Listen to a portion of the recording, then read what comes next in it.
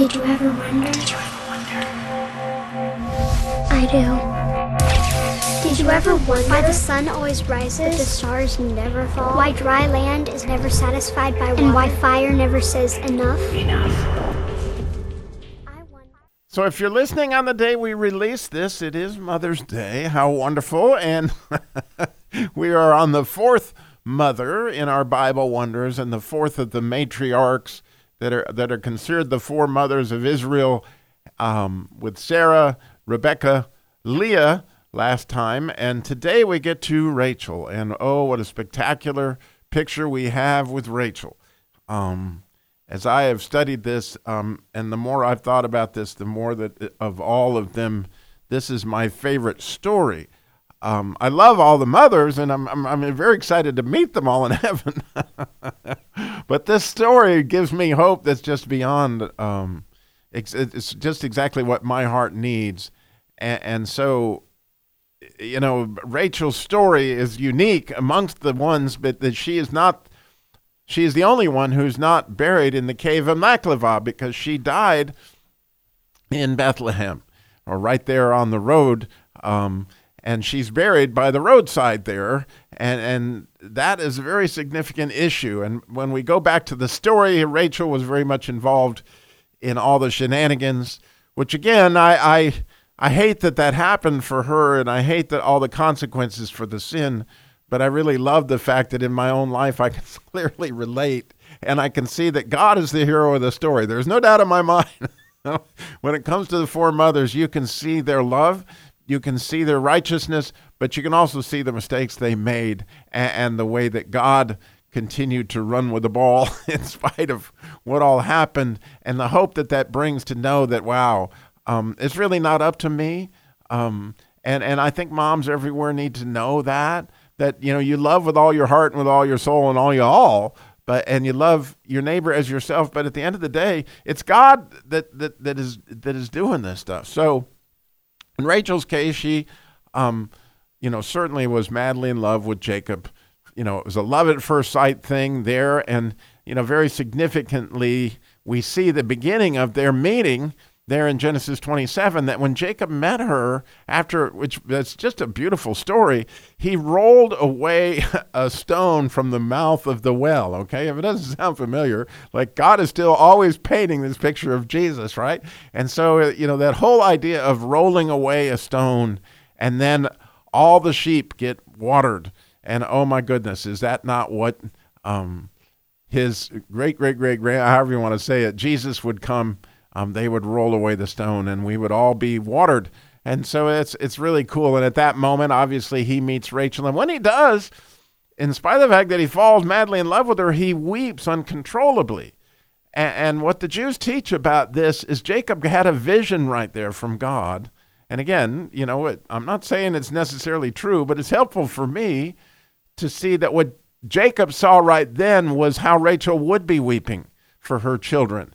And actually, it was a scene of what would happen, as was quoted in Matthew, you know, when it said Rachel weeping for her children. And that really becomes the main line of the story in Rachel's story from my perspective, is what happens at the end, right? She dies in childbirth. She names her son Ben-Ami, which is son of my sorrow, just like Mary had a son of her sorrow, but it would be God's son of his right hand. And as she's buried there in Bethlehem, and as the Jews teach, that Jacob and Rachel had this agreement that this needed to happen based on the vision that he had of what Rachel would end up doing. And what they teach about the passage in Jeremiah 31, which I want to read that now because it's just critical to the story. So I don't know if you're like me, but I would, based on how I feel about my kids and all that's going on with my grandkids, whatever, you know, I'm not only highlighted these passages, but you know, I'm thinking strongly about memorizing them, because the hope that is in these verses right here, these three verses, is unbelievable. But when we read the whole story, that the first line is quoted in Matthew 2, but let's read the whole thing that's actually in Jeremiah 31. And he says, "Thus saith the Lord, a voice was heard in Ramah, lamentation and a bitter weeping. Rachel, weeping for her children, refused to be comforted for her children, for they were not. Thus says the Lord, refrain thy voice from weeping and thine eyes from tears, for thy work shall be rewarded, saith the Lord, and they shall come again from the land of their enemy. And there is hope in thine end, saith the Lord, that thy children shall come again to their own border. So, this was something that, according to the Jews, was prophesied, that it was something that Jacob saw. And what they teach, and clearly Jeremiah here is talking about the Babylonian exile, right? That all these children were coming out of Jerusalem and they were marching now to Babylon. And they're on this road, but that goes from Bethlehem to Ramah. And this is the road that Rachel was weeping on. Now, Rachel has been dead at this point in Jeremiah 31 for a couple thousand years. I mean, a long time, right? And yet, God is saying, stop weeping. God is saying, that here we see that her work it's very specifically says. But when we look carefully in the passage, there's so many things that are quoted that have to do with Jacob's story. All right? Because what it says is that Rachel is crying, weeping for her children, refusing to be comforted. Well, those are exactly the same words that Jacob refused to be comforted when they came to comfort him about the loss of his son Joseph. And Joseph was not dead. He wasn't. All was not as it appears, just like the whole theme of Genesis is all that's not what it appears to be.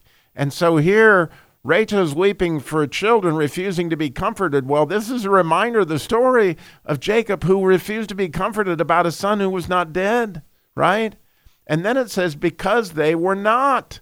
Well, that again, if you look in that same passage in Genesis, who was it that was refusing to be comforted because his son was not?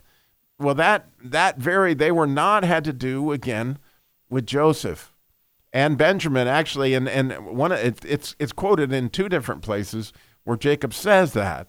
And so again, it's just really cool that the Bible is showing us something here in Jeremiah 31 of why Rachel is saying these very words, because everything is not as it appears. And clearly, it's really neat for me to know that mothers are forever. In other words, Rachel is still the mother of all these children that are leaving Jerusalem, because, right, she's our great-great-great-great-grandmother, and she is weeping, and she's still, clearly, even as it's quoted in Matthew, at the point in time the children are all killed in Bethlehem. Again, we find Rachel weeping for these children, and like, oh my goodness, she is a mother. And it's pretty nice to know from my standpoint that my mother's still up there weeping over some of the choices I'm making down here. But God is saying he's going to fix it. I mean, it's just so clear. It says your work is going to be rewarded. And I think here that he's talking about the work that Rachel actually did, loving on her sons while she was alive. And praying for her sons while she's alive, and clearly weeping for them at this point in time. In other words, if you look in this part of this story, the hope that's here is just absolutely miraculous. Like, really? That this is like a picture to me, like in Job, where we see what's going on in heaven. And God is talking about what's going on in heaven with Rachel weeping for her children. And what does that tell us? That we're going to know who our children are in heaven. And it tells us that we are involved in what's actually going on down here in some way, shape, or form, and that God is going to be continually in relationship with us as he is here with Rachel, and clearly Jacob in his own way. If you read the whole passage, and not to mention that this is the passage that talks very clearly of Jesus, because go down a few verses and you're going to find that the Lord is going to do a new thing. The bride encircles the groom. Well, we are the bride of Christ, and we are the new thing, okay? And we are going to, if you ever go to a Jewish wedding, they're going to encircle the groom 7 times, like they went 7 times around the city of Jericho to drop the walls. Well, we get a chance to do that with Jesus as a result of our mothers and their prayers. and their work and our work, right, with our own children. How hopeful is that? Thank you for listening, and happy Mother's Day. Did you ever wonder? I do.